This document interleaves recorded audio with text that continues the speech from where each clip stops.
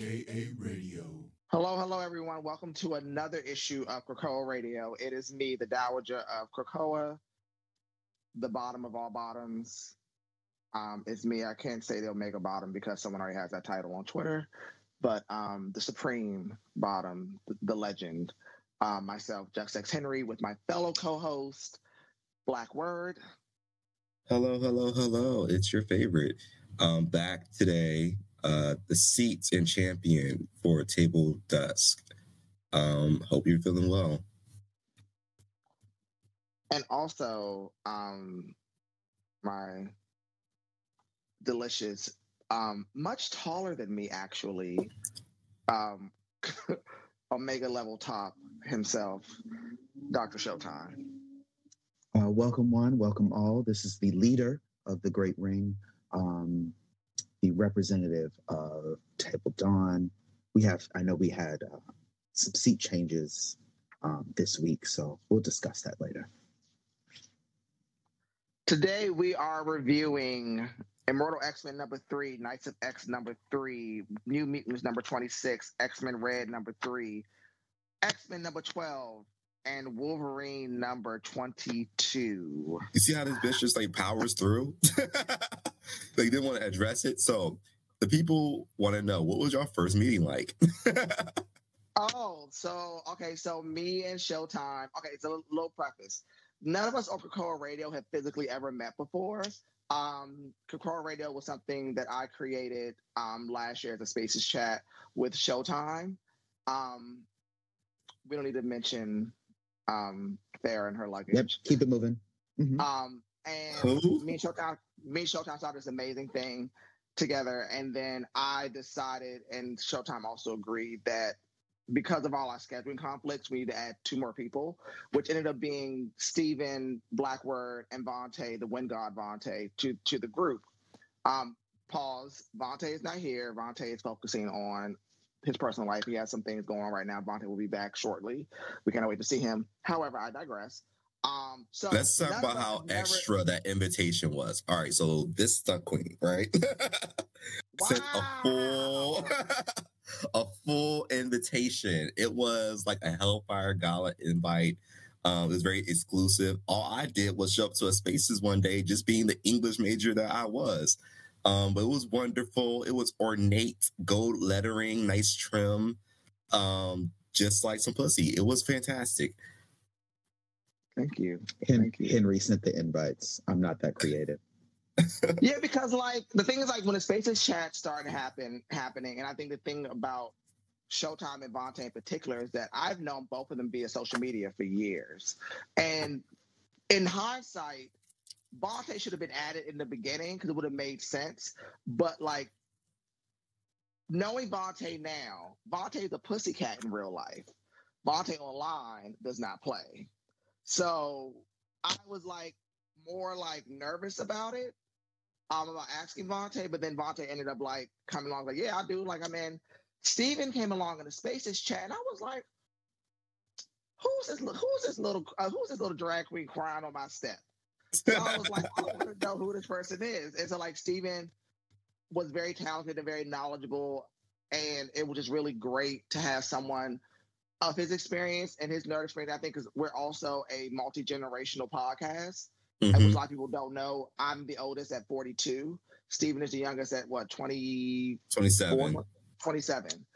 And Showtime and Vontae make up the middle. So we're from a Generation X millennial to Generation Z. So I know we all can cohabitate space to do this great thing. But yeah, that's how we all got here. And then Steven suggested that we go to podcast format, which I also been thinking about as well. But Steven, usually fast girls are always quick to the punch. Steven was like, let's do this. And I was like, all right, let's try it. And the 4 of us have been rocking. It'll be a year in August officially for the podcast. Officially for the podcast, but then next month is our anniversary of when the full Spaces team came together. So yeah, we have 2 different anniversaries, just like you have Independence Day and Juneteenth. And then that other holiday in July. Yeah, so funny you say that. Because like Steven used to live here. Juneteenth in Brooklyn is the blackest thing. Like, I don't even want to celebrate 4th of July anymore. Like, it was like... it's niggas everywhere in Brooklyn. That's why I like Brooklyn. Because, you know, I told you about me living in Manhattan. I hated that shit. I lived on the Lower East Side. I wanted to fucking murder people every fucking day. And then I moved to Brooklyn. I was like, okay, this is my vibe. I like this shit. A lot of black men with white women, but that's not me. That's not me to talk about. You know, if you want to fuck a flat skin, that's between you and your peoples. I could never... That's more like fucking a Damon, but go ahead. You were saying, Henry? It was beautiful. Like, it was like niggas, like everybody was on the corner cooking out and selling food, or like then they like closed the block, and then the dispensary had something going on. The aunties come out with their coolers full of like the drinks that. Those motherfuckers are powerful. Bro. I had an Afro Punk for the first time. I thought, oh, this is sweet. I can have 2 of them. I was fucked. No, ma'am. Up. No, you may not. I was fucked up, baby. Oh yeah, Nutcrackers is wild, yo. Like, and then like somebody playing go-go on the street. Never hear go-go, and it was Showtime. It was crazy. Like, it was a crazy shit like I ever seen in my life. Like, it was so black. It was like what Jill Scott said, so black ass. Oh, it was so black. Like, it was. You know, people like was getting fucked that night. And the thing was so weird, even in the milieu of thousands of straight and perceived straight people, I didn't feel unsafe. It was really like a really dope feeling just walking around. Everybody's like high-fiving and talking shit, and it was like a day of love. It was like really, really kind. I went to Folsom Street Fair that day, so I didn't do the Juneteenth celebration that went on in Fort Greene Park. But it was dope. Like, the love was real. So I don't think I need to celebrate 4th of July anymore. I'm good on that. It's a day off from work. And I also need to like convince my family that we need to switch from 4th of July to Juneteenth. But you know, they from the DC area, so you know they not that woke. The DC area. Yeah, my people in the DC area, and we just cook out. We don't. My mom didn't cook out because we mostly celebrating Father's Day. My mom almost. It was so interesting because my mom, I think, is catching on to like how she moves sometimes. Like, I think she caught herself about to go into this homophobic rant about Pride, the Pride Parade, because in Columbus they scheduled it over Father's Day and Juneteenth, and like that's the city's fault. Like, the city did that. It was like a fucked up. Like, everyone talked about, like, there's so many events today that like you have to leave one and go to another one to go to another one, and like we don't do that. We got the infrastructure here not built for that shit. So it's bad city planning. And my mom was like, they always want to take everything, and then she locked eyes with me, and then she was like, I mean, it's in a respectful manner, Steven. And I was like, right. Tammy, I love you, man. I love you. You're my girl. But you see what I'm talking about, right? Right. I don't know. I love Brooklyn. I want to come back. I'm excited to come back. Someone just asked me, Kwanzaa just tweeted me, asking me, are you coming back to New York or New York City? Because those are 2 different things. I'm like, I know there's 2 different things. But it's amazing. Me and Henry, I feel like we were only like 3 or 4 blocks away from each other while I was living out there. Yeah. And we never met. Right. So, like, again, the whole point is that none of us on Kokoro Radio actually have physically seen each other, but me and Dr. Showtime met last week for the first time. And Daddy is taller than me. I'm only 5'7", so I'm short with a fat ass and good coochie. You're welcome. I'm 6 foot tall. Thank you so much. Yeah, he's tall. Like, tall, beautiful hands. I feel like Vontae's tall too. I'm only 5'11". No, Vontae's short. How tall is Vontae? We need to go see Vontae. We need to go visit Vontae. See the height comparison. Well, the thing is, like, it'd be great that, like, once you get to New York, we'll all be on the East Coast finally. So having meetups would be much more realistic. And also, Ohio it's technically every coast. Midwest. It's Midwest, but the way it's set up, like, you got to be here to understand what I'm talking about. Like, the way it's set up, we have 2 different time zones, and it's set up in a way that literally on the cable, right? Turn on the cable, we have 2 sets of every channel because we're at the cusp of the time zone switch. It's a weird thing. Some people don't even consider Ohio part of the Midwest. They think they were part of the East Coast. There's people arguing to change it. It's not on the East Coast. That's just geographically incorrect. Listen, the anti-intellectualism aspects of the Midwest has been a talking point for the last 150 years. Why, because that's why I really hate when people argue with me about being from the South, and I keep telling people I'm from Maryland. Mm-hmm. I grew up in the DC area. I'm from below the Mason-Dixon line. I should have to keep quantifying it with the fact that I eat chitlins and I grew up next to a tobacco barn. Like there's a tobacco barn right next to my neighborhood in Maryland. Maryland is like the furthest north that you can be and still be considered South. But it's still the South. Right. And Ohio is the furthest east you can be and still be the Midwest. But it's still the Midwest. We still do very country shit. That makes no sense. And we still have to fight for our lives every election because only 3 states here are blue. Only 3 cities here are blue.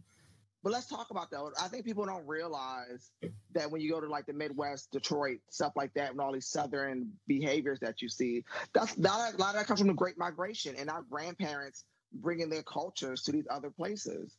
So while I may not be the most, by the way, I saw this thing on YouTube. They have a thing called pickle pig lips. It looks so good. And I saw these ladies trying it. I'm thinking I'm gonna order something on Amazon. Ooh, is it spicy? Yeah. It's like the Tijuana mamas. Ooh. It's like listen, my daddy used to eat pig's feet and drown that shit in hot sauce. So you tap into some very deep country lore in me. Ooh. Yeah, I want to try it, friend. I want to try it. I'll eat most shit. If it's spicy, I'll eat it probably. When I was pescatarian, I couldn't eat a lot. I was like, you know what? Throw something spicy in this bitch. Hot sauce, drown it. I ran out of hot yesterday. I've been pissed since. I use Grace's hot pepper sauce. My Caribbean ex got me on that shit. I love spicy. Oh yes. Grace is good. But Henry, how was it? We be doing that, but yes. How was it seeing someone finally who you see naked but never have had sex with? What? I'll say it out loud. I've seen every member of this podcast, most members of the podcast naked, but only one person has seen me. I feel like I've slighted y'all by that. I will submit my materials. I feel like I owe you guys that much, even though you don't owe anyone nudes. It's tax season, bitch. We want the receipts. It's because also I kept getting every single time I've ever shown myself naked, I've always got the same comment. You have a pretty dick. And I do. It's Stevie, gorgeous. Confidentially between us girls, when I realized how tall Showtime was, I did start doing some math about how his dick would lay to the size that he is. And I did find that Showtime does have a big penis, even though I have not seen it in my hand or inside. I mean, if Showtime is tall and skinny, it's a default your dick is going to be big. I feel like I'm not skinny, bitch. He's not skinny. I am not skinny. He's let me say this. Showtime is not skinny. He's not thick. He's dense. He's a very, he has really thick legs. Oh, I was sizing daddy up. I didn't know what the fuck. And then Showtime likes to eat. That's my kind of talk. That's my kind of talk. Drink. Okay, let's talk about Showtime. First of all, Showtime, I made an amazing cocktail for Showtime that he's never had before. I took care of my man. But Showtime has expensive taste as far as tequilas. I was that was your friend that came and sat down next to me. It was like, you should try this, and this. I was like, all right, girl, so let's order drinks then. Liam was this non-binary person who I want to say dates women. And Liam is Asian, amazing, super, super sweet. And I met them that day right before you came to the bar. And I met Liam the day before. Liam was super, super cool. And somehow these motherfuckers drink Clase Azul, the Reposado with the white Steven. That's your friend.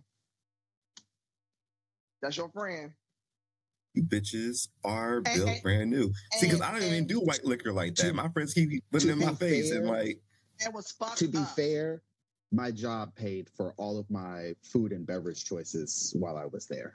So it was fucked up. The bitches Yeah, in medicine be getting taken care of. That's what I've been hearing from one of my woadies right now. Is that's a good taste. Steven, it Run was that so bill up. Steven, it was so bad. He was like, "Okay, I gotta leave. I gotta leave before it starts to hit me. I got to go." It was Because you gotta figure out the MTA. You gotta hop on the MTA, drunk off your ass. And also, I participated like regular ass New Yorkers do in riding the MTA because listen, those Ubers and Lyfts out there in the city, they will run your ass up. Mm-hmm. And also, y'all New Yorkers with your subway stations, that the uptown and downtown sides aren't even in the same entrance. Yeah. Oh no, not at all. I had to go figure it out. You get lost at least twice. I didn't realize that I had to catch the uptown train from a whole different entrance. So I went in the downtown side. Ended up getting in there, realizing I was on the wrong fucking side. Because it's not like to go back out, and they wanted me to pay again. And let me tell you, I didn't pay again. You got to that shit. It's not like DC where like every station has an opposing side you enter in one entrance. It's not like DC. Like I learned that the hard way in New York too. Listen, I didn't realize that about the stop that I had to get on. I was like, God damn. Then I had to go to each fucking corner to figure out which fucking corner I needed to be on. Why didn't you give him directions, Henry? He had Google Maps. Google Maps told me to enter on the corner I entered on. I don't know what to tell y'all. Bitch, a really nice AKA stopped me and was like, "Do you need help? You look lost." I said, "Mm-hmm." She was like, "That's the one you want to go to." I said, "Thank you." You have see what I'm saying? New Yorkers are very nice people. We're very kind people. We're not nice. It's very Iraqi about it. Very Iraqi about it. Tons of people walk by me looking lost as hell. Nobody. And I would have too. The best thing about New York is mind your fucking business. And I was gonna figure it out eventually. I've seen people trip and stumble, and I stepped over their bodies on my way to go do whatever the fuck I was doing. I don't know you. It's the opposite, because yesterday I saw a man collapse and like literally the whole fucking street stopped. And everyone helped out of the car. I was like, "Are you okay?" People walked out of the store to go help him up. Someone bought him a free bottle of water. I was like, I love the hospitality of Columbus. I love it. I love it. I've watched somebody on the New York subway get on the subway, sit directly across from me, not wearing shorts, not wearing drawers. I watched his dick get hard, and he started jumping his dick across from me to get my attention. And I said, "You know what? I'm not doing this today." And I turned. How'd you find the subway jerkers? How did you find this? I never found them. I was never around when they were like all. And he was white, so that's what made it worse. So like, no, see, what are you doing, sir? That I had a black. It was really weird. Like one night I was like, of course, like I usually have my comics with me on the train, so I usually read while I'm on the train. It's great. Like it's a great time to read comics. It's like I get like all my back issues that I can't catch up on. My train can be. I put a whole set of whatever books it is in my bag, and I read those on the way. But one night I was reading something, and these guys got my attention. It was like, "Oh, you're reading so and so. I love that book." And then before you know it, like one guy was sitting behind me and talking to me, and then like directly across from me, the guy like was like he whipped out his whole dick and was just jerking off and looking at me, and I'm just looking at him like, "What is going on?" I was like, "What is going?" And it's so bad because he was cute, but I was just like, "You with this really swarthy looking white guy? I don't know what's going on." So I like really felt weird. He had a pretty dick too, and he was dark skinned. I love a chocolate man. Love a dark skinned man. And he just like was jerking off. But the thing was so weird though, is like the train was not at all empty. Not even like lightly. Like that be what gets me is that like, how are you doing this so fucking publicly? And I get it that like people get off on public sex or whatever, but like these are places where children can see you, and that's what I have an issue with. I I don't agree. particularly care if it's a bunch of adults that see you. I don't care. Nobody's gonna. People may be like feel a way about it, but like at least it's not children. Right. And I agree. But the thing that's so weird about New York, no one ever flinches. Like really. But usually like in those situations, I have never really ever noticed children. All right. So we want to get into Immortal X-Men number 3. So ratings. It was gay as I hell. give- 10. Yep, I give it 10. 10. Gay 10 as across hell. the board. 10s across the 10s board. Gay 10s as across hell. the board. 10s across the board. 10s across the board. Listen, Destiny is in love. And they put this big ass lesbian ass kiss right in the book to let y'all know these are some girls that like girls. Listen, the reference, like Mystique, like, don't try to make me laugh. The only person who has ever made me laugh is Destiny. And I didn't include in on the fact that that's a reference to that old, like, post-mortem issue where, like, Mystique has to go scatter Destiny's ashes because of prophecy. And she was like, Destiny used to say that before, like, one of these days she's going to make me laugh. And she threw the ashes off the yacht, and then, like, the wind blew it and threw it in her face. And I was like, and then she started busting out laughing. That moment, these fucking sapphics. I love some sapphic love. It's giving First Kill, supreme lesbianism. Love it. It's the L word right in front of your face. So, in addition to the love story that we very obviously get about Destiny and Mystique, we also get a lot of like information that Destiny is able to ascertain throughout this whole issue. She figures out that Sinister has cloned Moira and is using that to go back in time to reset things.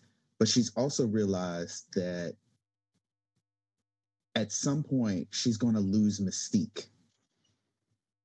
And she doesn't know how to tell her that. I think it's also more than that. Like, it's a big complexity. It's like some parts of it, she's like, every future I see where all this shit is going down, you're not there. So it's either Mystique surviving is a nexus point that needs to happen, or like it's saying that like the likeliness of you surviving is actually just nil. So yeah, you're right. It's tragic. That fucking bitch Myra getting in the way of things again. And yet she needed to survive. So you see, I like how it set it up so you know why Destiny don't fuck with Myra. It never did and never will. So you ruin every fucking thing, and I can't even kill you. So is this Phoenix Force Exodus? Well, the thing is that so there's a lot going on. So like, it's this panel, and this panel right here, there's a little Phoenix sitting in the corner. So there's a Phoenix return, and I think this has a lot to do with what's coming up in the accident. But then when Exodus is talking to whoever this Sinister is in the future, there's also a little Phoenix sitting on his shoulder. So he's not Phoenix Exodus. He's Ascended Exodus, right? Who's more powerful than the Phoenix. Because like he's already a mega level mutant. I'm pretty sure his telekinesis, he's ascended to a different level. But because he made a church empire, around himself. But his speech bubbles are in yellow with black writing, like the Phoenix's is always. I do think that like some of these Krakoans, some of these mutants in general, if this timeline keeps moving, are going to ascend to like godhood, especially what we've seen in Legion of X about like deities, and because and things that like it makes sense for Exodus because he's such a theological mutant. Like he believes deeply in some level of theology. So him becoming a god is like apropos almost. And like I'm kind of here for it. But I'm glad that Destiny knows that Sinister is really the real problem in all of this. And he's like, Moira was a problem and we got rid of her mutation. So she knew her individually was no longer a problem, so they think. But then someone else is still using her ability. This is why you don't let flash scans in on the meetings. Shit. Charles. This is all Charles's fault. All of it. See how all roads lead back to that bald motherfucker? Every single thing he does is wrong. They should have just stole Sinister's shit and let Beast take over. Because isn't that how Dark Beast created the Morlocks? Some weird ass retcon. There's he came from the Age of Apocalypse, and they said that he created the Morlocks because when he was dropped through the M'Kraan crystal, he arrived much earlier than everyone else and just stayed in hiding. Same thing that Sugar Man did too, but X-Men and Holocaust came up in the present time. So yeah, it's different. Very so Dark Beast went to the past and created the Morlock. So he could have just Beast could have just figured out that shit. And also, I like how this issue specifically. You want a war criminal? Yeah, we'll get to that in the Mutants, so how they actually addressed it in a good way. But in this, I was looking at the timelines because I was talking to Christopher in DMs about like my OC that will be dropping soon for the Hellfire Gala, and how I love and respect passive powers, not just because I'm a Charmed fan and Phoebe was the baddest bitch up in there and she had passive power. Like Christopher was like, I hate passive powers. I don't like Future Sight. I don't like any power that doesn't have a physical representation. And I'm like, this has been the most interesting issue yet because it's Destiny showing you the mechanics of why she's so important to the landscape of the X-Men. And also, like, on a meta level, they gave you a sneak peek about what's coming next. Because we know what timeline can't be avoided. She says these are the possible timelines right now. Of these, we only know one that's getting an event, Judgment Day. So that means of Judgment Day, we have 4 potential sequences that's going to happen. Either we're getting the Nimrod extinction event, which we don't know what the fuck that means. I read it first, I thought, oh, so Nimrod's going to be extinct. It's like, no, it looks like we're about to get another genocide.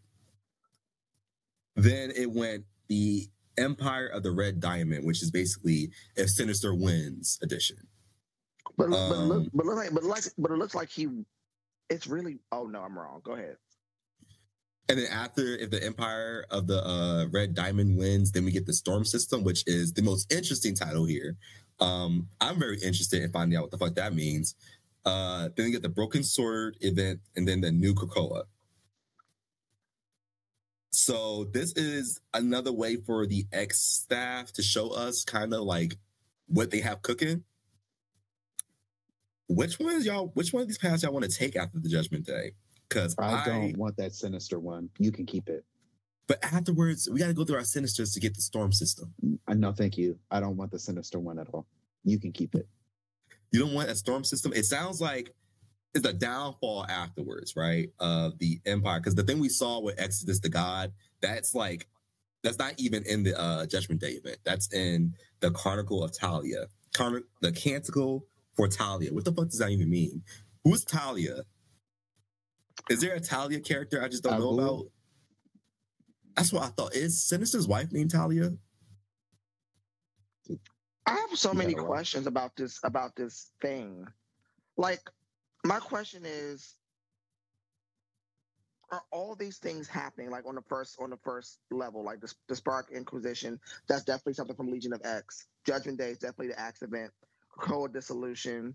The Nimrod extinction event is like the inevitability in all these timelines, except for the Spark Inquisition, Cassandra Supernova, the Reign of Apocalypse, Legion 7, and the Canticle for Talia. But then they have the AVX after that. But we already had an AVX. But this is AVX 6. What does that mean? It means another Avengers versus X-Men event, which I think that's a hint that, like, in the path, it seems like it's the path where mutant supremacy wins. So it's like, I feel like that's another way of saying, like, this is the Iraqi's intention of the world, of, like, mutants conquer Earth. So, of course, it will be an AVX event. But Judgment Day is definitely happening. Judgment Day, that's how we know we're not getting any of these other paths. We're only getting Judgment Day, which means that the Nimrod extinction event is basically the Orchis wins timeline. The one that Omega Sentinel came back to insist upon. But the thing about, like, did she say like most of these timelines end in death? Mm-hmm. Well, yeah, she said they end. She can't see past them, and which means Sinister died in them, and so the timeline got reset. And so she was trying to find the main consistencies. And the main consistencies are two things so far. One, Mystique dies. And two, Sinister dies.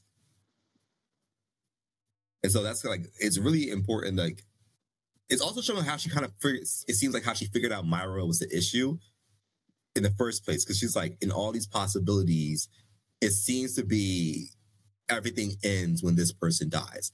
Because Myra's power is like bane to clairvoyance. So yeah, I have no idea. I feel like Judgment Day might lead into the new Krakoa. Right. It should. A broken sword can mean a bunch of shit. We know Judgment Day is somehow going to involve the Phoenix.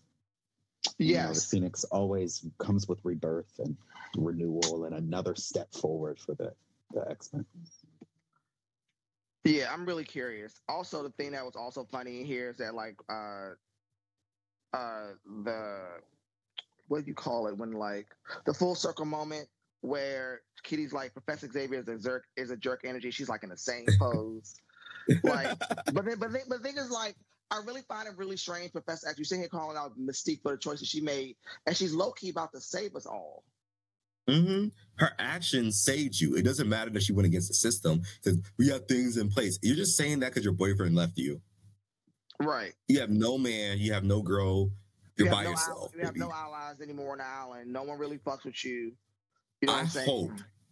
I hope that like Gillen, when there's the moment where everyone has to turn on Chuck because it's going to happen and it needs to happen, I hope they stop having Storm be silent in these meetings, because there's so much going on here that I'm like, it feels like a disservice to the character of Storm to not have her point out the hypocrisy going on, because there's plenty of hypocrisy. You're talking about, if I'm to believe IVX happened, and in the IVX, Storm held herself accountable for half the shit that went down, even though she shouldn't have. But it was just, I'm the leader. It happened on my watch, so I'm going to hold myself accountable. All this shit is happening on Chuck's watch, and he's like just passing the buck of who to blame. He's like, it's Mystique's fault. She went against us. She sabotaged the entire system. And like, she did all the right things, like passing the buck to Hope, because realistically speaking, Xavier, you should have nothing to do with the Five Resurrection Plan. You don't need to be there. It's just you micromanaging and inserting yourself into a mythology that you don't belong. It's not the 6, it's the 5. Right. It's like, it's very much Doctor Strange in the Multiverse of Madness had it fucked up, because the thing they kept saying about Strange, which he has to always hold the scalpel, is actually the characterization of Charles Xavier. Yeah. It's also Stephen Strange's. Yeah, but we're talking about that in a different context, because there's so much other fucked up shit about Stephen Strange. I don't think his number one thing is that he's a control freak. I think there's more to it than just that, which is why I love to hate him. But I just plain old can't stand Charles Xavier, because this entire scene of him trying to force a vote, I think it's because I did Model United Nations, and I was in the exact same situation that Mystique was in, that I really resonate with her right now, because it's like a person. If you ever did Model UN before, there's like personal issues do get brought to the table. I was the chair for a day, and this nigga tried to initiate a vote to kick me out just off of any basis. He's like, oh, he's abusing his seat, which is a loaded statement, because like you got to prove it, but all you need is everyone to vote for you to get out, and then you're out. Robert's Rules of Order. Yeah. Exactly. And so the power of a veto comes in handy. They legitimately waited for the day that Russia was not in there, my only ally, to do this shit. And then the dude walked in late, almost as if I planned that shit. I lied and said I did, but I didn't. He walked in late one day. I was like, they're about to vote me out of the seat. He was like, huh? Okay, veto. And I was saved. But people do this, and politically it's a bitch move. And it's just ridiculous. I don't know. I'm happy that in the same fashion, Destiny strolled on in last minute, as if she didn't just diarrhea out a bunch of prophecies and revelations, and went, this is not continuing. Right. But I also like how they started that meeting with I like the dichotomy there, that Hope was saying, why do we have state secrets about stupid shit? Yeah, like asking her the real questions. And then she pointed out, Charles, she tried to call out Charles for something he didn't do that ended up being Mystique. But like Mystique had a point that Hope should be in charge of how the five operate, and not the random telepath that happens to be there that day, because it's not always Charles. Right. And he's not even the most efficient at it. He just has a cerebro. Right. Right. He's the one that backs up everybody, but you don't have to be the one that brings their mind back to their body. You could very easily turn that on him and just go, we don't know what you're putting in. Because you don't. That's the fucked up thing about the resurrection cycle, is that you don't know what they're putting in. And that's why I only considered, not because I was reading these X-Men comics, because I was reading Eternals. And that idea of like, we reset you guys every single time you come back. You find out the truth, you throw a huge hissy fit, and so we kill you, and then we bring you back without the memory every single time. And we're not going to stop. And that concept kind of muddies the water of like the resurrection protocols in general. You don't know who you can trust, especially when someone who's in charge of this process is a political figure. But also the five do the same thing. So like they were accidentally bringing back people slightly different than they originally were, which is the whole concept of how Synch came back with his powers amped up, which is how Laura Kinney came back, and now she has a full adamantium skeleton because Proteus didn't know that she didn't. He fucked up. It was too late. He was like, she doesn't? She's not. She doesn't? That don't make any sense. He said, it don't make no sense. It don't make no sense whatsoever. I was like, okay, she just got it now. You're welcome. Oh, well. But the same thing, I thought the same thing was like a biological reaction. His X gene enhanced itself in reaction to the environmental standards. I don't know. I did like the little tidbit about the relationship, because whoever wrote this has an understanding of relationships that's more realistic. It's like Destiny was like, I'm the only person who can calm Mystique down. In the situation, I know exactly what I would do. I would touch her hand and give her a reassuring moment, and she would do it anyway. And that's why I love her. I was like, you are going to politically fuck us if you do it, and I love that you don't give a fuck that you're going to do it anyway. Right.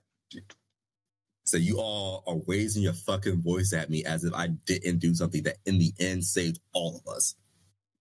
Right. Charles did it too. Charles didn't tell us any of us. Shit. Exactly. I was like, you had the whole Myra situation. You lied to everyone about it. You manipulated everyone about it. You manipulated me over it. And yet you want to sit here and say I was fucking with the systems of their government. You've been doing it since the start. Miss Mamas. Oh, I love this comic. I love this issue. This is the girls fighting everywhere. Because I think it seems like we're getting the inside of like what it's like to be in Congress versus like the actual, like we're getting like what's happening behind the scenes about like, you know, these things are going on, but like we're actually like unpacking the like stuff that's really going on at the council. And I think that like getting the front seat of the council was like the smartest thing they could do. Now I need them to do the same thing for the Great Ring. I like to see what them niggas is talking about. Well, I think that next issue. That's the next issue, that's though. What X-Men Red is. X-Men Red. The next issue, X-Men Red. They're gonna get some political shit.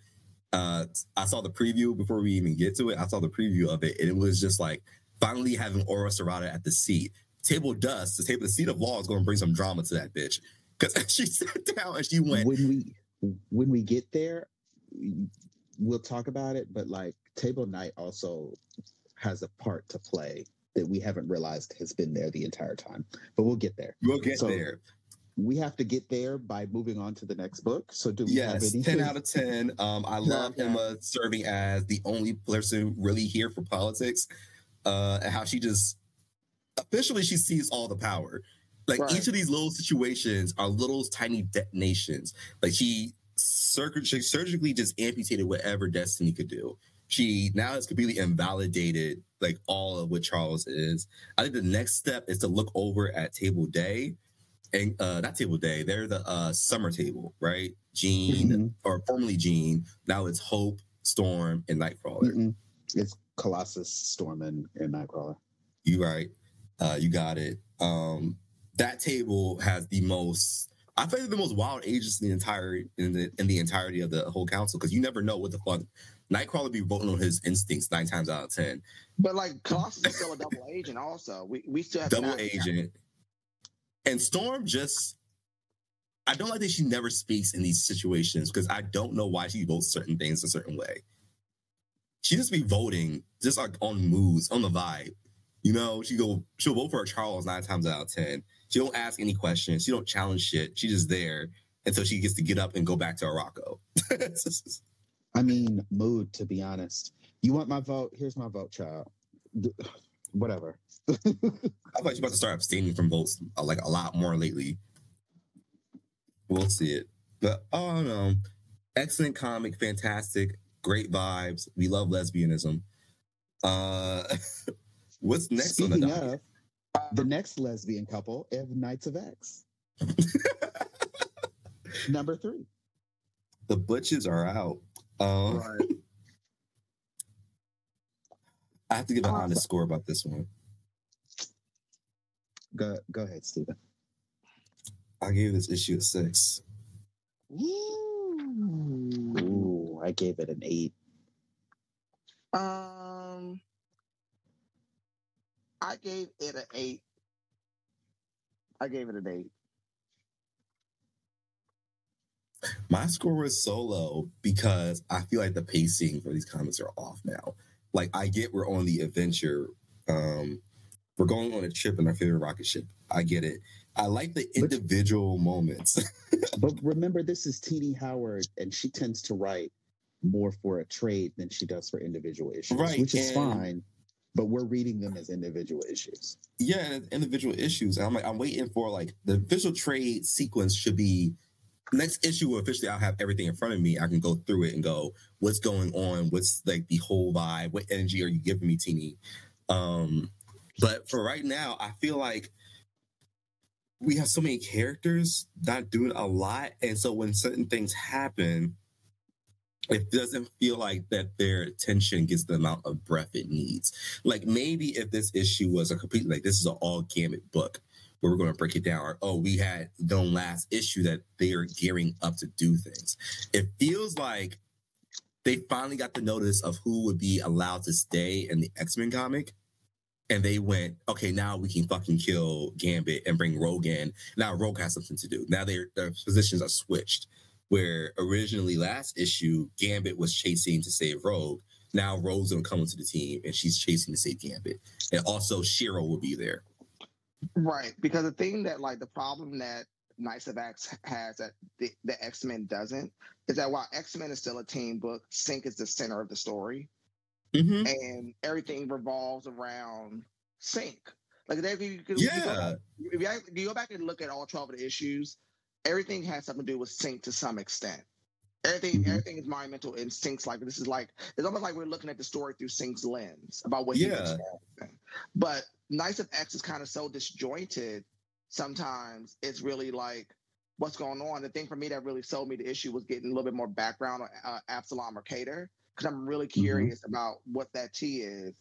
And also them talking about somebody else was going to die and ended up saying that it was Gambit that died. That was like, but like, didn't y'all really set this team up to be like 10 and now y'all killing somebody? It was very like, why are we doing this? Like, but remember, they keep picking up members as they go along. Yeah, so they just picked up Jim Jaspers.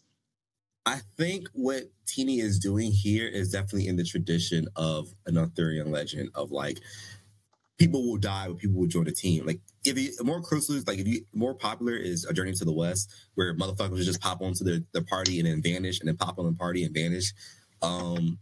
These characters are kind of all floating, and I like X-Men because it's important that you have Sync be the center of attention. Because in the back of your mind, you never realize Sync has never been an X-Men.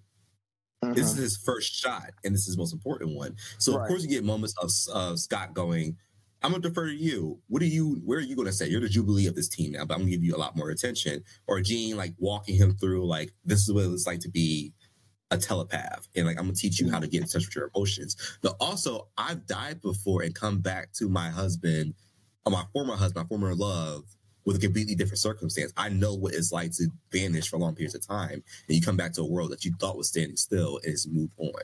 Like, literally, that Jean and Sync have a lot in common in terms of that, and that's why their relationship looks really nice. And then he doesn't really populate with Polaris and the rest of them, but then you get moments of like Shiro and Sync popping in as like working together excellently on a team on a field component.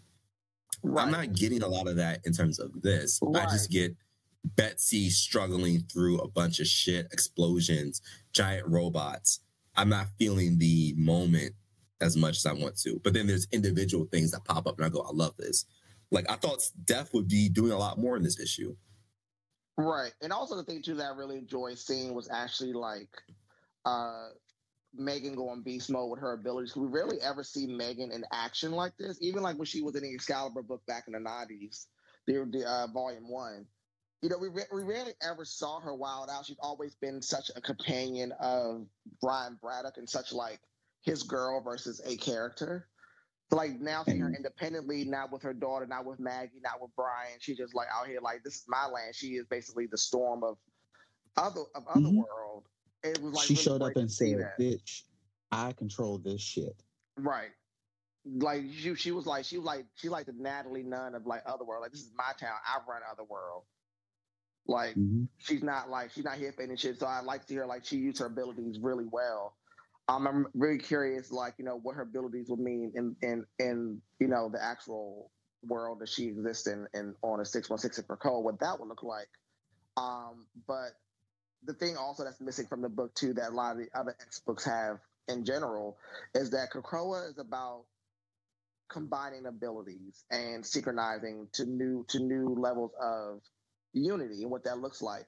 And no one in this book is using their powers together, except for the one time that Betsy and it wasn't even like they were using powers together. Rachel basically boosted her telepathic reach, but it's not like they did anything magical with their telepathic abilities. And also the thing too about calling Rachel Ascani in the book the entire time is also really interesting for me, because that timeline was dissolved. Her identity as Mother Ascani doesn't exist anymore. Well, it's also I like interesting. Ascani as a code name for her or her mutant name rather than Prestige. Prestige. That's such a gay name. She's such a lesbian. But it's such a lesbian moment.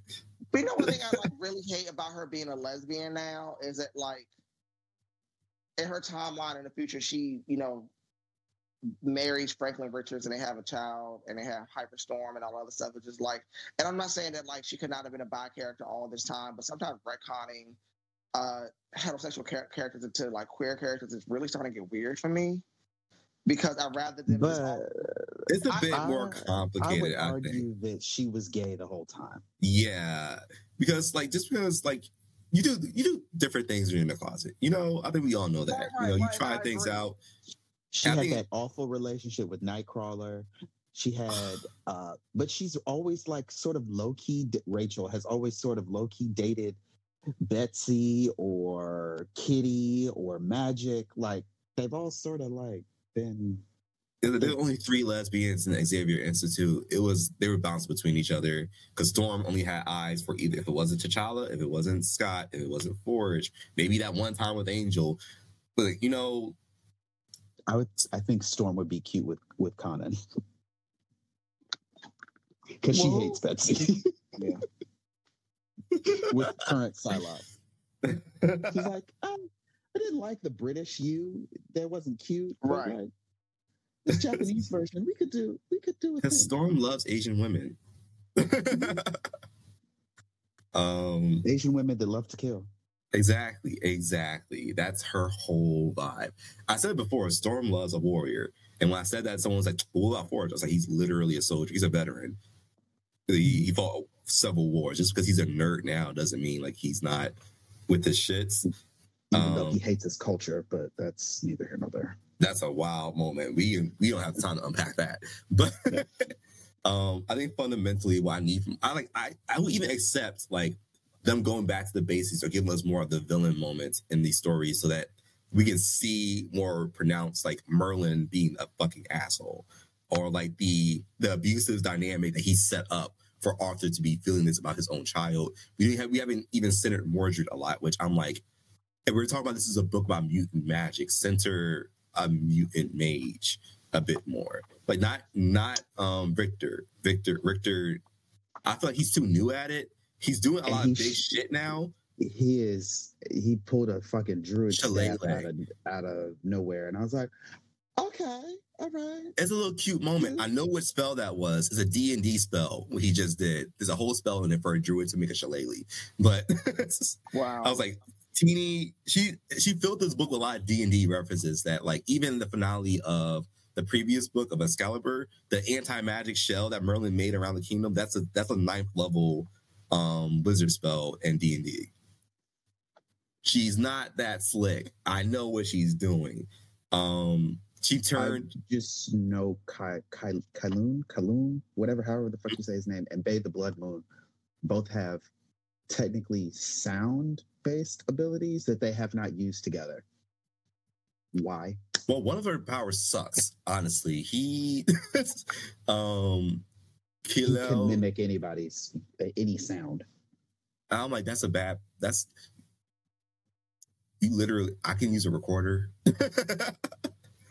It's a nice trick. All gifts are wonderful, but not all gifts are mutant weapons. And that is an important caveat. I think Bay is just very nice for not saying anything. Yeah, because all she has to do is be like, excuse me 1 second, Doom Note.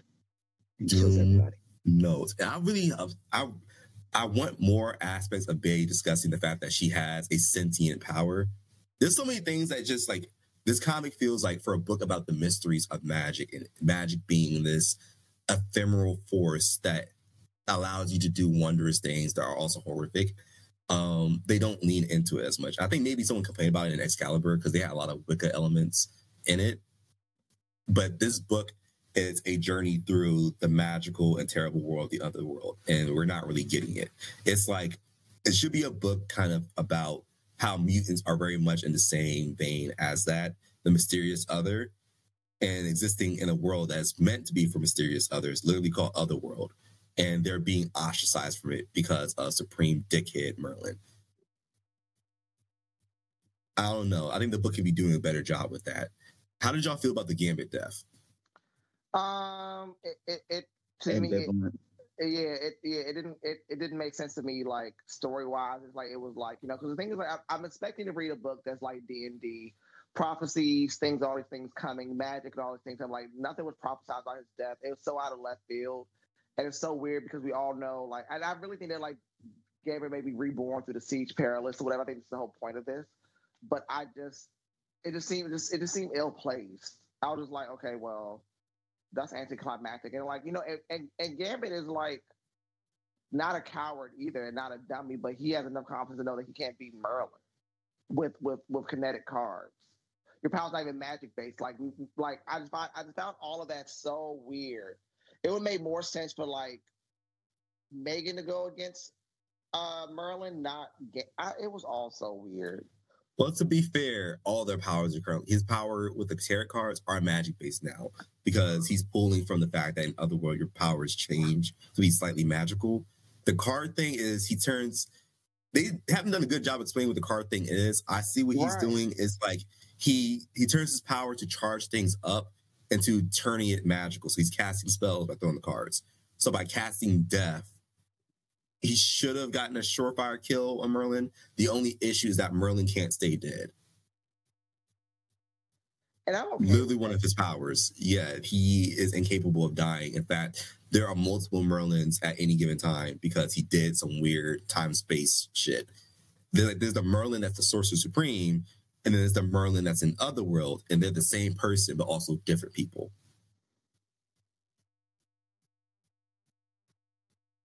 It's very confusing, and in fact, it's hurting my brain currently.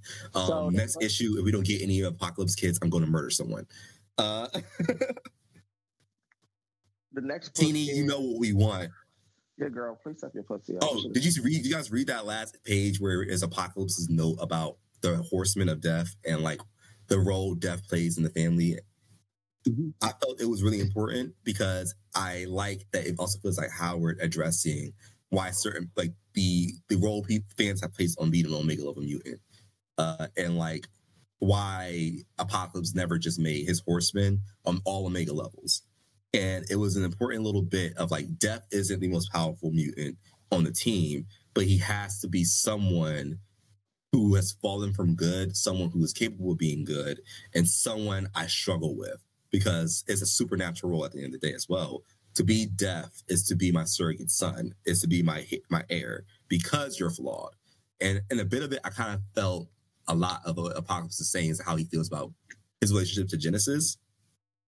And like the truth being, like everyone thinks he's such a big bad mutant, but he's like, I'm not my wife. In fact, I was left behind.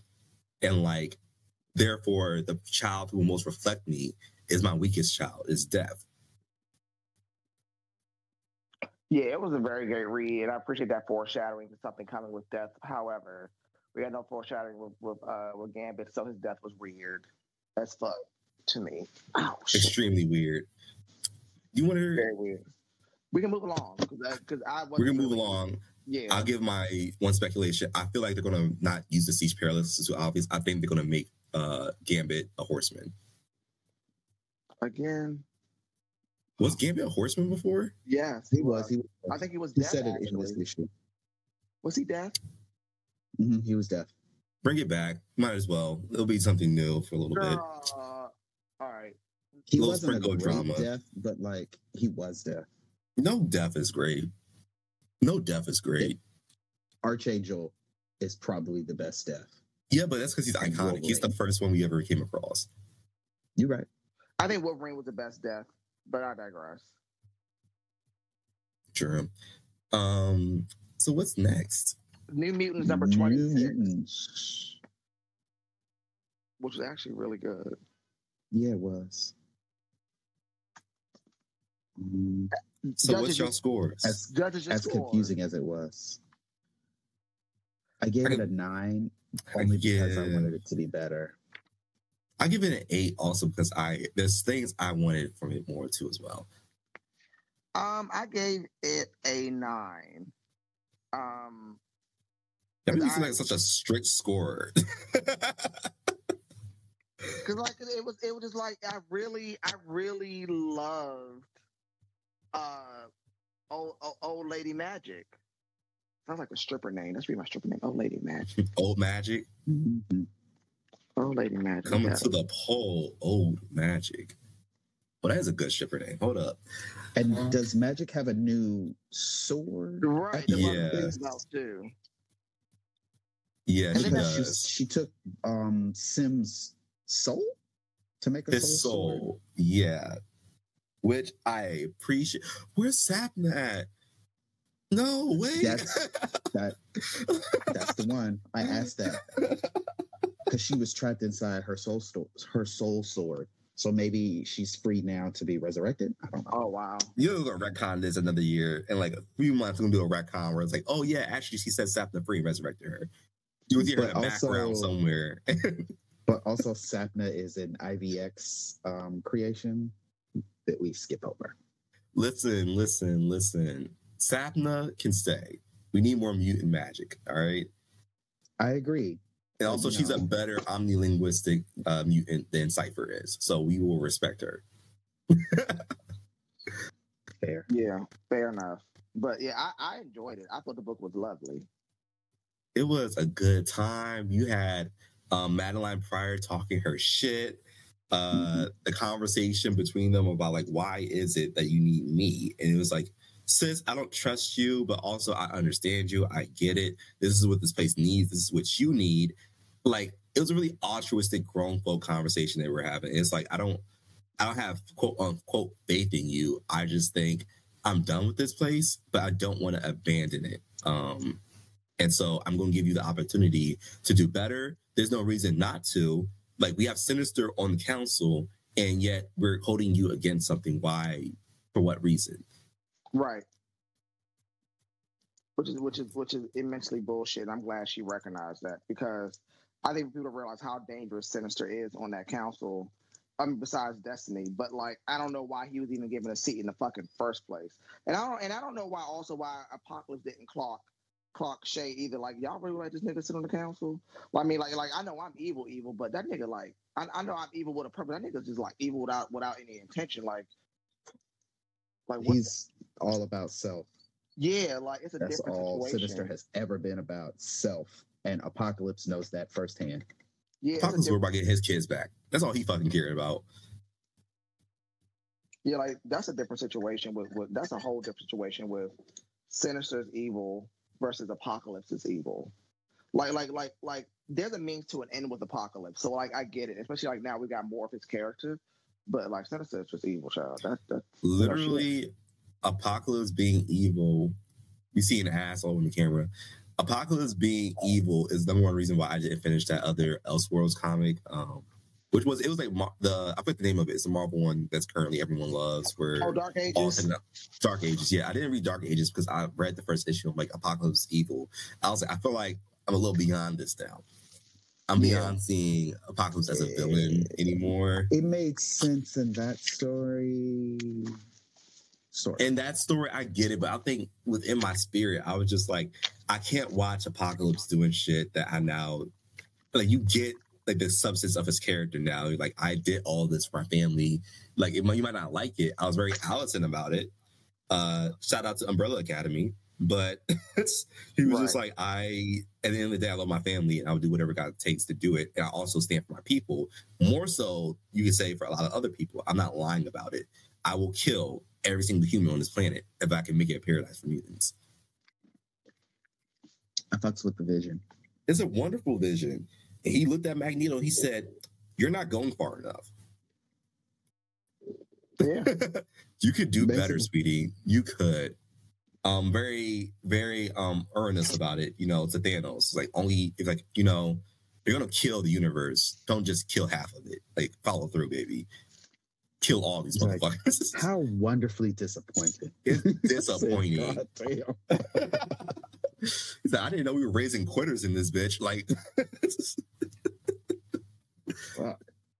oh, I can't wait for those two niggas to fight. They're gonna fuck some shit up. It's gonna be good. And Uranos is gonna be involved in the Judgment Day event. Yeah. And Apocalypse is also gonna stop by. It's gonna be, I don't know if they're gonna hate each other or they're gonna. I think Uranos will see it for Apocalypse for a little bit, even though he'll still try to kill him. Mm-hmm. That's the bitch who follows through. So other than anything else in this book that went on, what did you feel? I'm really curious about this whole like, is this thing with Old Lady Magic like a future timeline or like what is this? So you remember Limbo doesn't two things. Magic can teleport through time and space, and Limbo doesn't have a timeline. It's out of the regular timeline, so you can always show up there, and it's at all points in time. Mm-hmm. So when Future Magic teleported there, she just came into Limbo, regular from her timeline, and was just happened to occupy the same space. Got it. Because I was like, what is going on here? Yeah, I had to remember that Magic can teleport through time, and it's because she jumps through Limbo to do that. She very rarely addresses that she has that ability. Very rarely. I think, honestly... It's how she originally trained with Doctor Strange. She went back before the AVX event, introduced herself and became his apprentice back in his prime. It was a very nice little issue. I like her training with Doctor Strange. It's also within the Marvel Tarot, if you recall, how she went back in time and met Ashaki, Storm's ancestor. Right, I think I saw that. So there's a lot to love within that. I kind of doze off when the Phalanx gets involved. Because it don't never make no damn sense. Don't ever make no damn sense, and it's also just annoying. It's sort of it's my least favorite aspect of the Marvel, the X-Men lore is the Phalanx and Warlock. I like Warlock. I just don't like the Phalanx. It's just very weird, and it was very steampunky how they introduced it here. It was very much Fury Road about it, Mad Max, But see, I have a soft spot for the Phalanx, so you have to forgive me. I kind of like them niggas. Girl, I like the Brood. I enjoy the Brood. I like Brew. I miss Brew. That makes sense. That explains so much. Wow. You just spread your seed everywhere, Steven, and taking it over plan is what you do? Oh, yes, I do. Swallowing eggs. Nasty. I swallow all the eggs, baby. Caviar is delicious. Y'all hear it first. Steven's a swallower here for Coral Radio. Thank you so much. You hear it here first. Steven is a swallower. No, I will stay here Are you with guys- the Spartax and the Shi'ar. Are you guys following along with the Little Goblin story? Because I dozed off on it this issue, but it seems like it's going to come in later. It's just another version of Magic's story. That's all it is. Yeah. Except told in a way that makes you a lot less depressed. Because Yes, this 'cause issue it's is not really as- hammering in the horrific, like, I've always said that the subtext of what happens to Magic in these stories is so horrific and disturbing that you can't help but have a soft spot for her. It's also destroying that mythology that Magic is stupid, because she's not. People seem to think like, oh, she spelled her name with a K. How dumb is she? It's like, no, she's just schooled differently. She's actually vastly intelligent. Girl, I know the niggas are not talking when they got kids named Cinnamon spelled with a K. I know they are not talking. Now y'all need to cut it out. That is rude. Your name, The K your is daughter- silent B. Right. Your daughter's named Cinnamon with a K. Shut up. Dummies. Go ahead, Steve. Leave my little witch alone. Leave my little witch alone. I'm excited to see more. I hope that they do something. I hope they go fuck them up, honestly. I want to see these niggas pay. And I know that Madeline is the girl, because Madeline loves petty vengeance. Oh, Sure my does. girl. She is giddy for petty vengeance out here. But that's all we have to say for New Muties. It's looking beautiful. Luckily, it's a very contained story. It's a contained story. You have 3 characters follow, and their dynamics is really easy. Not 3, 4 characters. And a 4-character dynamic, as a writer would say it, having 4 characters to stick with, you can do a lot more with that. Right. You can do so much more with the dynamics. Amen. Amen. I think potentially they're also going to tie. This is clearly giving me the feelings that they're going to tie in each of these characters' traumas into it. Wolfsbane's getting her child back by the end of this run. She is. And she's going to betray She her is. family to do it. She's going to betray them to do it. I Wow. know it's coming. I know it's coming. She is. All right.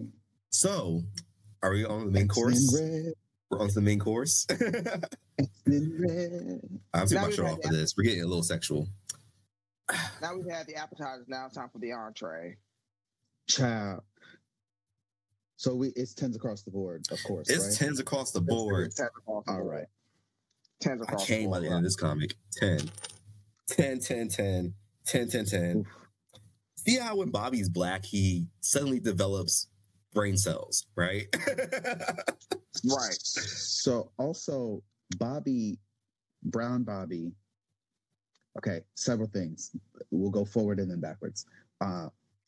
Brown Bobby tricking Iska into activating her power on the low to make sure that Magneto won. Nigga. That nigga's smart as fuck. I love He was how like, it's executed I too. wonder if her power is just like casual. Let me better.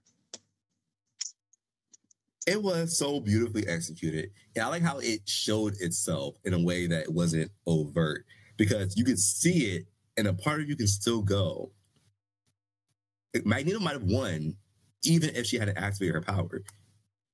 Because he came there setting it up. So you can never know was her power like omnipotent in knowing that the situation needed for it to go for her to win, or did something happen in the moment? And Ora Serrata just sat there and was like, I'm judging this. He's like, I see nothing wrong. Right. You Sorry, got let me to get take Ora her Serrata's out. pronouns correct. Ora I Serrata was goes by she, surprised. her. I was surprised that Vulcan survived first encounter with Tarn by essentially reversing his power back on him and taking his power from him also. But like how Magneto beat him surprised me in a way. Because Yeah. it just was like, helmet, crush your skull. Anybody else have any questions? Right. Because that's the Anybody? thing people forget. Magneto's best moments is when he's just being creative with his power. He was also in Death Battle this last week, fighting old boy from Akira, Oh, I didn't Tetsuo. see that. Yeah, I he didn't beat see his that. ass. You always know when an X-Men character is about to win. Like in Storm's Death Battle, where you watch it, they didn't bring up her big feats. Like, these are none of her big things. You're like, oh, it's because if you brought up the fact that he pulled a bullet from halfway across the universe, you know immediately he's not going to lose this fight. You know immediately as soon as you see that. So within this, so much happened in just 5 pages. So much happened in 5 pages. You went from Storm pulling up on Brand and telling her, I know you're doing something, bitch, and I do not condone it. You have none of my permissions to be here. To like Cable and the talk and like our babies all come together and going, we need to do something about Brand because she's on some white people shit. To the inevitability of that fight, which we all know, you're not beating Tarn. You're not beating him. You're not that guy. To them even point out like how much of a stan Tarn is. He's like, he learned something from Storm. He's being cocky. He observed his weaknesses. He adapted and grew. He immediately was like, I'm not even going to play with my prey anymore. I'm just going to, because Storm taught me, if I do that, I'm going to get fucked up. I'm just going to fuck you up. Flat out. He's like, I went from having no challenges to everyone spilling blood in the water and challenging me. Damn, Storm, you really taught me about myself. You are a goddess. Right. That's how you get the girls respect you. You got to beat their ass in front of their mama. Exactly. And who's going to check you? No one. Now, people have been debating Iska's response to what Bobby did. Unfortunately, I was semi-spoiled on the timelines. People just kept talking about Bobby, and as soon as you see that, you know, or then Bobby did something. But it still didn't ruin the execution of it because it was so subtle. You can feel it coming when he sits down next to him. When he sits down next to Iska, he goes start talking to her, and you know. It's also important that last time we had an episode, I pointed out that her power can be cheated. We had a whole conversation about it. And the top thing on the list is what happens if you walk up to Iska and you say, I bet you that you'll lose. Does she just blow up? Or like, do you suddenly just go mute, quiet, and dumb? You can't say anything? What's the parameters of her power? Because it sounds like there's lots of ways that it works against her. And I'm happy they finally executed the psychological toll of her power. Because... So what... Part of that also is that she actually cries that Tarn dies. And I had a conversation with a couple people. And I also heard... shout out to Connor Goldsmith on Cerebro with his chat with Al Ewing. That like Iska and Tarn were low-key enemies of Arakko for a long time. And so she probably connected with him on that, on feeling like ostracized from the rest of Arakko because like they legitimately had turned against them. Or she turned against them and Tarn always was against them. He was always their sinister. But there's like so many things boiling under with Iska as a character. I wouldn't mind a solo series with just Iska, but probably not gonna get that for the next 20 years. But the aspects of her character going like she had to betray her sister, and like she had to betray Apocalypse, and all of them, and like the fact like they bring like I remember the swords, and they said like Iska bought swords for Genesis and Apocalypse as wedding gifts, as a clear statement of like they were all fucking close, like they were thick as thieves, and then her power forced her to betray everyone she cared about. And like the timeline doesn't explicitly show it, but if you look at the timeline, she betrayed Arakko almost 1,000 years before anything went down. It was like early on in the war, she left and switched sides, and then Genesis still kept fighting, and so she was perpetually fighting her sister. On the other side, there's Tarn. Trifling. It's a trifling husband. It's a trifling power. And like on the other side is Tarn. And Tarn only respects powerful people. So of course him and Iska will get along. Right. And going like, there's a reason why she never challenged him. It's because she knew how it would go. And so it's a constant betrayal. There's a betrayal of her being on the council and never challenging Tarn, knowing that she had access to everyone's freedom from him. There's like the betrayal of she did all this and never betrayed her sister. And like Bobby comes up and her being cocky, she should have never said anything. But you know, she's going to be cocky. She can't lose. Telling him her weaknesses to his face. Of course it's going to fucking happen. Of course it's going to fucking happen. And so that death, that kill was earned. She got her piece. She got it back in blood immediately. Immediately. So, while we're here and we're discussing the Great Ring, one of my friends pointed out yesterday that we've actually seen the Table Knight on panel before. So there was a scene there was a panel in, I want to say it was Hellions, where Idol is presenting to the original Great Ring with Genesis still on it. And you see in the panel that he's facing, because it's the current Idol's father, he's facing the 9, but then in the next panel, you see Idol with 3 people seated behind him, being the Table Knight. They specifically mention that everybody on the Great Ring is an Omega, but they don't record the votes and who the people are on Table Knight, which tells me that possibly Fisher King could be one of the Table Knight representatives, because he has such an important insight into Arakko and why he rolls his eyes at Storm, because he's familiar with her from meetings. So it's like they're a ghost council. They sit outside. They don't vote. So technically they're not a part of the Great Ring. No, they probably do vote. But if you remember the Seat of History, I forgot which person that is. Is that Xylo? Xylo's the Seat of History. Oh, it's Xylo. Okay. They decide the history. That Table Knight's votes are never counted, are never recorded, but they are counted. So it could mean that the Seat of History has a double vote, much like the Regent does, that their second vote is the vote of Table Knight.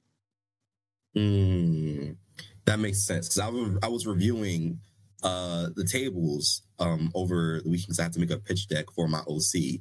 The person who's making it has no idea anything about X-Men comics. So I had to make it like, this is Arakko, this is the tables, this is how that shit works. And the thing I was looking at, I was like, oh, wait. Several of these seats that Storm like oversees over there in the Table Day, it's Table Dawn. These seats aren't delegated to at all. These seats are consulted, and the terminology is like underlined. Table Dawn is Iska, Idol, and now Magneto's table. So I'm talking about Storm's table. So every T in the table is Sabunar, and also sitting there is Xylo, right? It's Lactuca. Lactuca. All right. I'm sorry, Diva. I forgot about you. I'm so sorry. I never do it again. They're not delegated to, and it didn't showcase what that means until we got Orosorada. So Orosorada being delegated and going, I am in charge of all laws. I set the laws and I enforce that shit. And in fact, I can avoid and miss meetings because I'm overseeing these laws. In times of war, I make decisions about what legal precedence is, and I never sacrifice that power. And I realized, looking at it, that shit isn't the same for Storm's table. Sabunar and Lactuca don't do shit. They're asked questions, but they're never making decisions like that without giving a vote. So each table has a head of the table. So we have Storm as the head of Table Day, Iska is the head of Table Dawn. I would argue that Xylo and Orosorada share head of table for Table Dusk.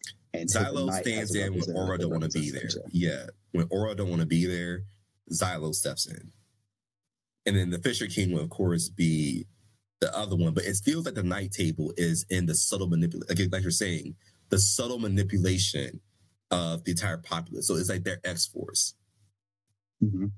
Because people look at Fisher King like, you don't have a power. And I was like, that's not true. It's just a power you all can't see. And it sounds like a smarter idea to tell everyone he doesn't have a weapon and tell them that his weapon is manipulating you. Because the Fisher King myth, if you know the Fisher King myth, it's a king whose kingdom is cursed so that it, as his health fails, the kingdom fails. And as his health prospers, the kingdom prospers. It's a king. It's called like the best kind of king, a king who's innately connected to the prosperity of its people, but it's also a bad king because a king is supposed to ensure the future of his land. And he's incapable of creating one that lasts beyond him. And it's supposed to be like a parable about the doomed nature of Camelot or something. But like the Fisher King is a person who cannot prosper. I don't know. It's fantastic. I love it. I saw the preview, and I'm happy they're finally getting into it. That Iska is not respected on the council at all. She holds the seat. Nobody can beat her ass. I'm happy she looked at Storm and said, "Try me then, bitch," and see exactly what's going to happen, because the exact thing you think is going to happen is going to happen. The insult of being used like a weapon for something she could have always did, but never did it for a reason. Also hitting them with the insult of like, you Krakoans don't die.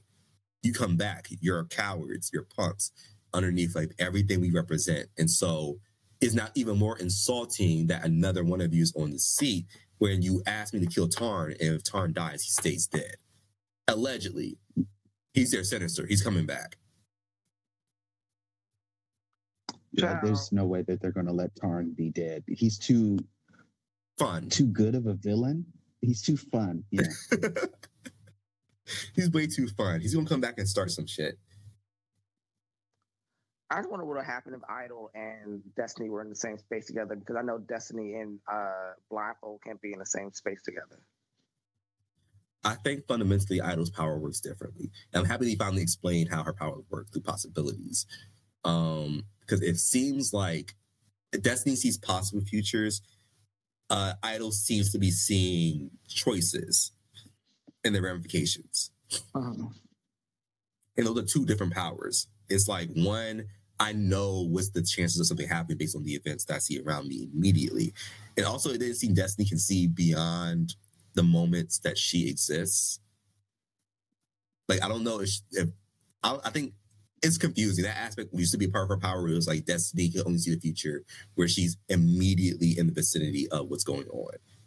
And I think they got retconned. Her diaries wouldn't have made sense. Yeah, it seems like they got retconned a bit. Or like she says in the issue that like the closer she is to the situation, the more clarity she has around it. The further out she goes, it's like any old thing. Whereas Idol seems to be able, like, I could tell you the ramifications of a choice immediately upon knowing what things you want to ask me is going to happen. So it's like old chick from Twilight, Alice, and she was like, I can't see something because she's not making any decisions. She's going aimless. There's no decisions being made. But the moment she makes a decision, I'll know exactly what's going to happen. One is timeline-based, one is person-based. So I don't know. I'm excited to see them debating, because the Great Ring never seems to debate before. They're not a lot of talking motherfuckers. They don't like to talk. Mm-hmm. They like to throw hands and like... They call for the question immediately after a motion is made. I move, all right, are we voting or no? I'm like, okay, girl. Is it a vote? Can we discuss this? I know exactly where I'm voting. I came here with my knowledge of where I'm voting. And I don't give a fuck what anyone else has to say. It's either going to happen or it's not. Either it is or it isn't, or we can fight about it. I don't know. I think Bran plotted this, though, because it feels like the action of what Bobby did has benefits to Magneto, but because Bobby is an agent of Storm, like, I feel like it was a very cowardly decision to do. It undermined everything. Right. It instantly, like, what Bobby did. But Brown Bobby does that. So that's how he operates. He destabilized their government. He undermines. Yeah. He undermines what someone else is doing so that what he's doing makes sense and works. Now that he's dead, I think maybe they'll probably ban him from Morocco, because they're probably going to, I feel like they're going to pass a law. It's like, if you die on Morocco as Krakoan, you can't step foot here again.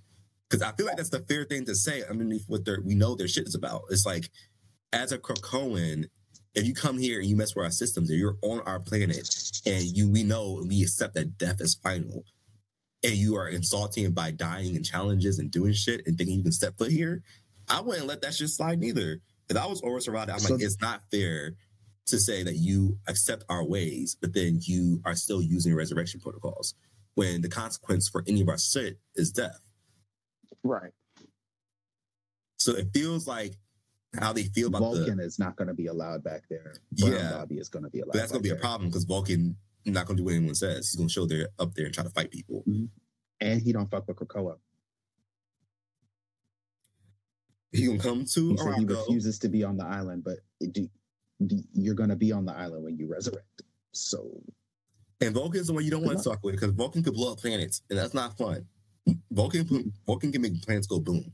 So I'm excited for the next issue. I can't wait. I hope they open with a backstory of Iska, and explaining to us her tragic fate, because it's very important that we don't call her power a weapon. I mean, a gift. Her power is a curse, and it seems like it's a blessing when really it isn't. And I'm happy that that dynamic with Storm is being shown more, because it's important, it's beautiful, and I like the statement about Magneto where like Bobby was like, "You're my hitmaster." In truth, it's true. Chuck wasn't there for them. Magneto was. The New Mutants were headed by Magneto. And he's like, I know more than anyone. Randomly? Cable randomly. It's a very jaunted situation. I think they're going to start an Xavier Institute on Arakko, though. Because Cable led X-Force, and Sunspot was a member of X-Force. Cable led the New Mutants before they became X-Force, but he was their leader as they became X-Force. Yeah. It's just wonderful. I love this issue. I love the lore. I love the names that we're getting for powers. I love that we now understand what an all challenge is a lot more. Or a challenge by insult. That's what she called it. You disrespected her in tone, if not action, and therefore you need to die. I'm going to say something really shady. Shout outs to Cora, the Burning Heart, for giving us the real tea, the only Cora that matters. Are you disrespecting my avatar? Back to that, but we're not going to do that. I'm just saying. We're not going to do that. You're disrespecting my avatar. Okay. The only core that matters. The only core that's clocked in. Listen. Now I hope Chick drowns. Wow. So we're going to talk about X-Men next? We're talking about X-Men next. We're going to go on with our little show? We're going to move on with this shit because, listen, I felt something insulting on my tongue about Transformers just because I know that is where your heart lies. I like that young lady who. Listen, you see me on my timeline. You see me every single thing I could say about Aang, that he's selfish, that he's self-centered, that he's responsible for all the death and duplicity, that he left his DL trade to grow old alone. Boomy didn't deserve that. Boomy did not deserve that. Aang wanted a family with a cis woman. He did not want to be a faggot the rest of his life. Just like Roku? I'm just saying. Just like his predecessors, just like Avatar Roku. Avatar Roku was like, you know what? I had the gay lifestyle when I was Kyoshi. I had my little Fire Nation wife. I don't need to do it again. Fuck you, Sozin. Except Sozin was his half-boyfriend anyway. It was his boyfriend. That's why he I made a TikTok about this explaining like the whole precipice of what happened. So literally because Sozin could not have Roku and because it hurt him what happened, he literally outlawed homosexuality in Fire Nation afterwards. After he killed Roku, he outlawed homosexuality in Fire Nation. That shit was funny. Let's move on. We gotta move quickly. All right, X-Men number 12, Tens. Tens. I give it a 9.5. Oh, bitch. Electric Abundance would be having your ass right now. Really? Why? What was the 0.5? Well, what's the 0.5, girl? Give it up. Give it up, Delicious. What was the 0.5? It felt like a wrap up, and I wanted like more.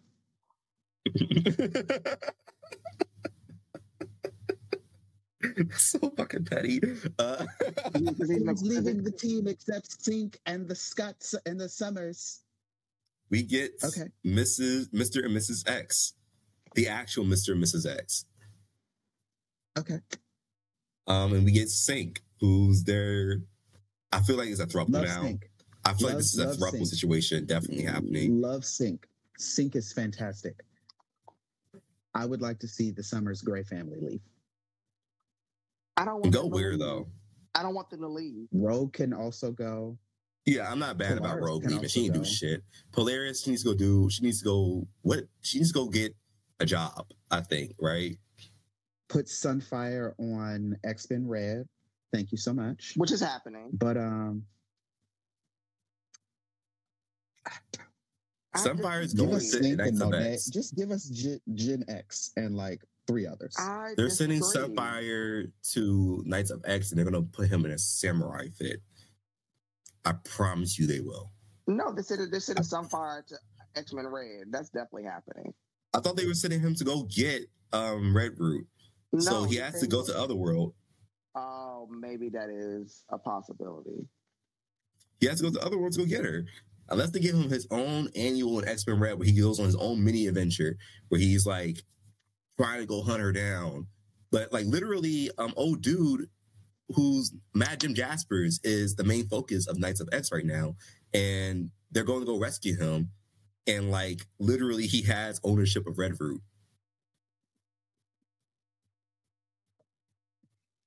I'm okay. No, thank you. No, thank you. It's going to happen though.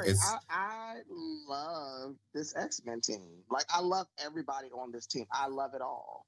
Like even the moment when like Rogue kisses Jean for her abilities and like that, like the whole issue was hot. The whole issue was hot. Like it was such a cute moment. We haven't touched on Club's Sinister. We haven't got there yet, but everything was the like Sinister of Clubs. Yeah, Sinister of Club. We haven't got there yet, but I will say that everything was like super. Like that whole everything, that battle on Game World. Yo, when I tell you, everybody was clocked in. That shit was like fire. Like that shit was everything. Like when Rogue and Gina sharing abilities, and like Polaris is there. Like I think Polaris has such great growth on the team as being like the snobby bitch of the team because like, look, I got all these degrees and I'm better than you bitches, and I drink my coffee more. You bitch made me steal my coffee. We have a problem. Now I gotta fuck you up because you just stole my coffee. Oh, like I was living for Polaris on the team. I was living like, and I think because like I knew Sunfire was leaving ultimately because it was like kind of alluded to because he moved to Morocco. And then I know that the fan vote is coming, so I knew somebody was leaving. I thought they're more likely to be Sunfire, but I didn't know everybody want to fucking quit the team. I think this is the only way they can prevent us from burning down the X office is if they let the top 3 people in because Polaris is going. I was like, who's a good replacement for that energy? Monet. Monet St. Croix is the only replacement. Monet makes more sense as a replacement for Rogue. For both Rogue, but in personality type, right? And also, she does make a good replacement for Polaris, and she's also telekinetic. I be forgetting she's telekinetic sometimes, but she's telekinetic. Is she? Yeah, she's telekinetic.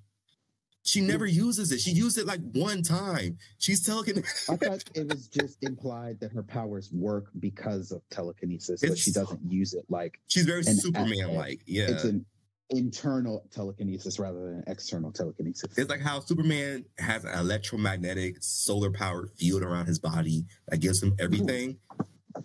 So basically, she has this telekinetic one. So yeah, fundamentally, Monet is telekinetic. She in X-Men Volume 4, but the first issue she's introduced, she releases like a telekinetic wave from her hands to blow up cars. Like, because the thing is that like it's because like Superboy, not Jonathan Kent, Connor Kent, in the comics. Tactile telekinesis. Yeah, he has tactile telekinesis. So it's like he uses it to fly. But I think like, but like I actually, I don't know if y'all saw the tweet about me discussing who's leaving, who should replace who amongst the people who were like selected for the X-Men vote. But somebody. So I said that the 4 people that are gone, since Rogue is gone, Monet should replace Rogue. Gentle should replace Wolverine. Surge should replace Polaris. And you said Surge? Yeah, to replace Polaris. The racist? Yeah. they need something great. Something messy. And Firestar is gonna replace Sunfire. That's just that hussy's gonna be on the team. We already know that them white folks voted for that woman to be on that team. Can I make a suggestion? I agree with everything you just said. I think instead of Surge, they should be Prodigy.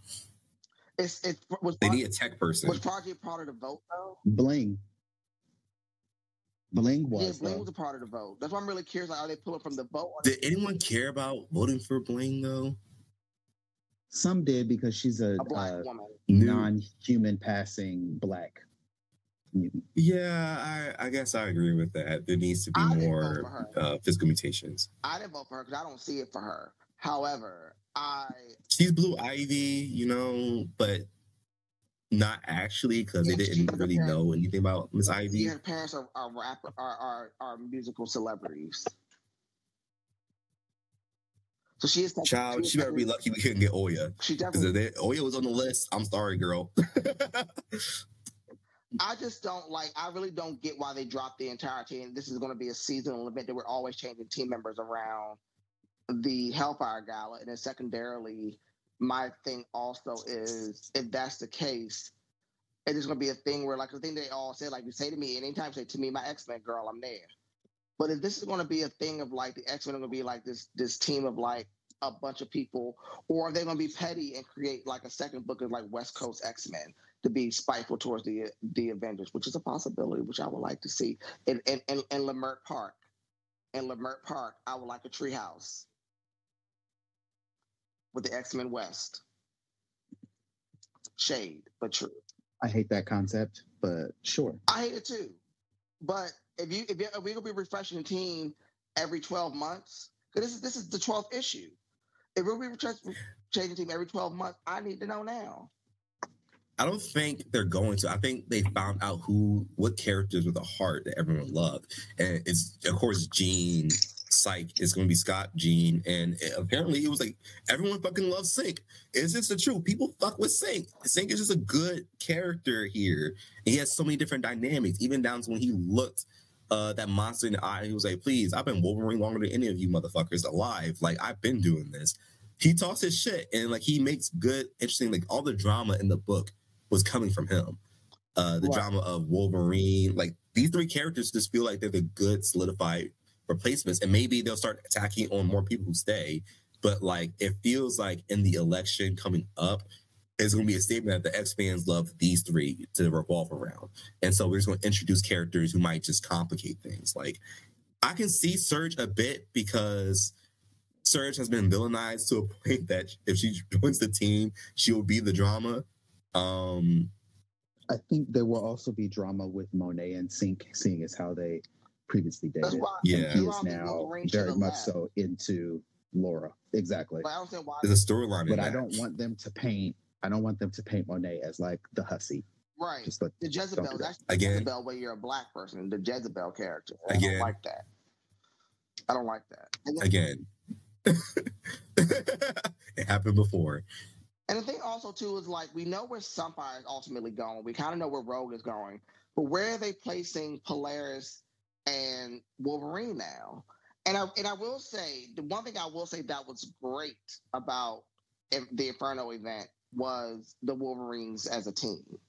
That I enjoyed seeing. So if we got that again... I would like the Wolverine book to literally just be the Wolverine family. Yes, say that, friend. And we have stories about the 16 different Wolverines that there are, rather than always giving us Logan, because Logan, frankly, sucks. Because Wolverine is our last book to review, y'all, and we're going to be very succinct and quick because we don't care about her. So fast, sweetie.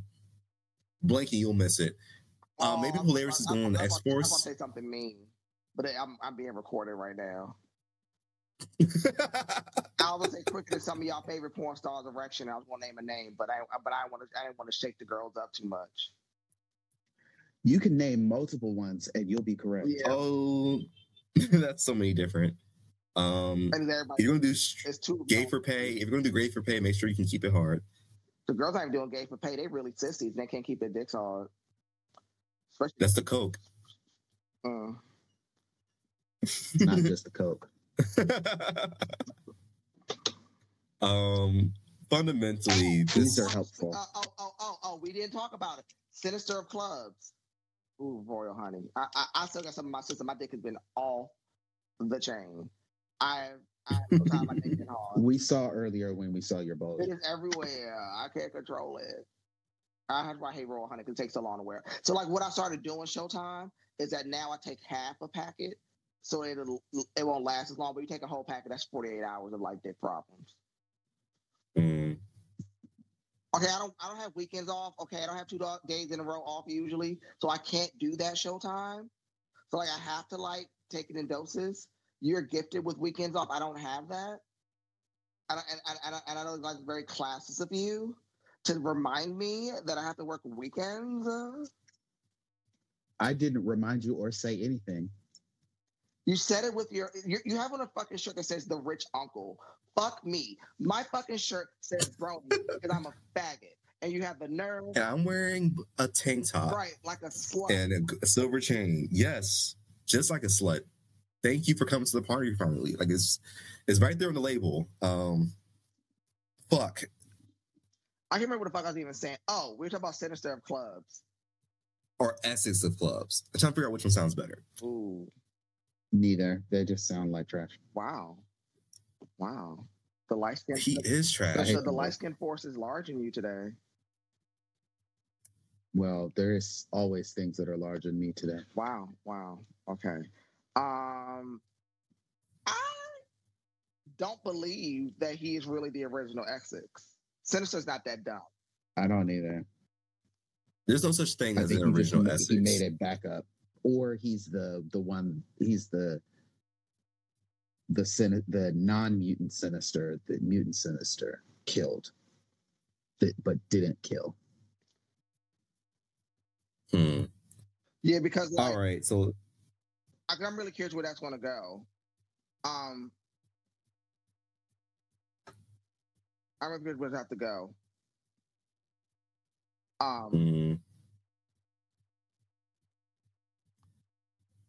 All right, so final scores for Wolverine.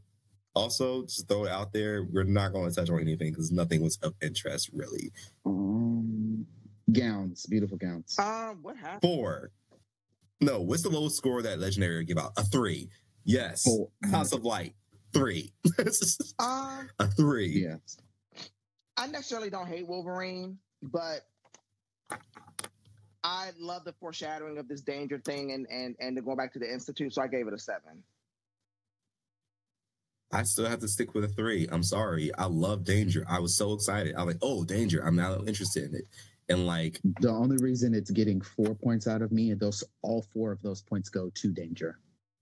Danger was the moment. Danger was the moment. Danger was the moment. Danger was the moment. Mm-hmm. Baby Danger was the moment. I still want an explanation. Because the thing is like, I'll say this about any book that I read. And I will say that this book, I hate to say this, I might be scoring wrong. Wolverine was a better book for me this week than Knights of X was. But I think Wolverine, because I'm overall just tired of Wolverine supremacy. They try to make us like a thing. Like Wolverine's not fetched. Stop trying to make it happen. But I do love that they are like, has me looking forward to the next issue. Knights of X, I was not looking forward to the next issue. Like I want to see like, why are they at the Xavier Institute? What the fuck is Danger up to?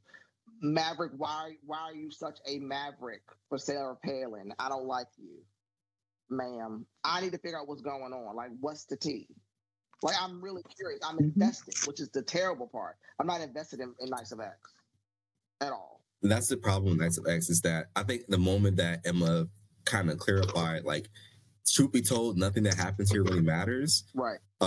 It lost a lot of the stakes, and I think they need to refine the stakes real fast. Like, yeah, you might lose Otherworld, but what is Otherworld connected to? Right. Like, what things are at risk if we don't get Otherworld back? Right. And we get to the fucking point because I really don't know where we're going and why we're here. And it's very confusing. With Wolverine, I know the story plot. Like, I know what's going on. I know what we're working towards. But when it comes down to, I don't know what's going on. Like, I really don't know what's going on. And I'm really trying to be fair, but I really don't know what's going on. I really don't know what's going on. I really don't like that for us. Ciao. But anywho, that's all we have for this week. And next week, I was looking. There are no X-Men comics dropping. No, it's just X-Force and X-Men Red. Unless I'm reading it Is wrong. I'm X-Force high. X-Men Red coming out next week? Unless I'm high. Let me look again. I'm looking right now. Let me look again. I just checked on the website and like it's showing nothing. it's Darth Vader, Venom, Obi-Wan, Iron Man / Hellcat Annual #1, and Thor, I see, which I see in my comic book store, I see Sabretooth. Come on. I see Sabretooth and X-Force and X-Men Red. damn, maybe there's something wrong with the website. Because I'm on the release calendar for Marvel, and I'm only seeing I'm not even seeing that stuff for next week. I see Legions of X for in 2 weeks. I see maybe it's updating the website, but I also finally see Strange Academy back and Black Panther coming back.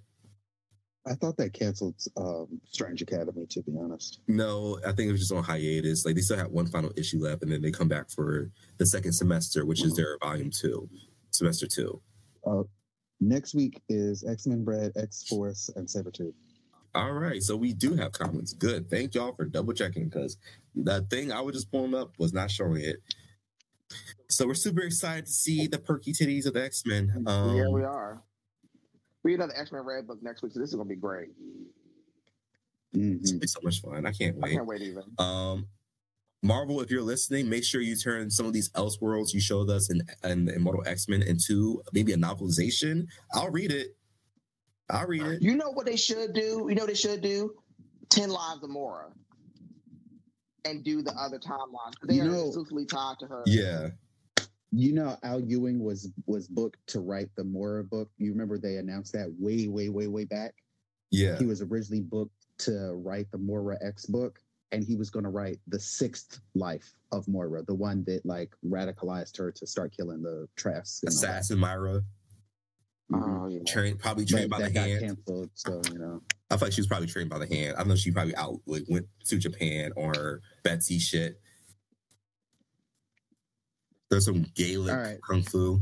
But all right, thank you guys for stopping by with us. We always love for your visit. Please come to Hello KRK Radio on Twitter and be on the lookout for any news that we might have for you. Make sure you have your money in the roll because we will be taking it. Thank you. Love you all. Thanks. Bye. Bye.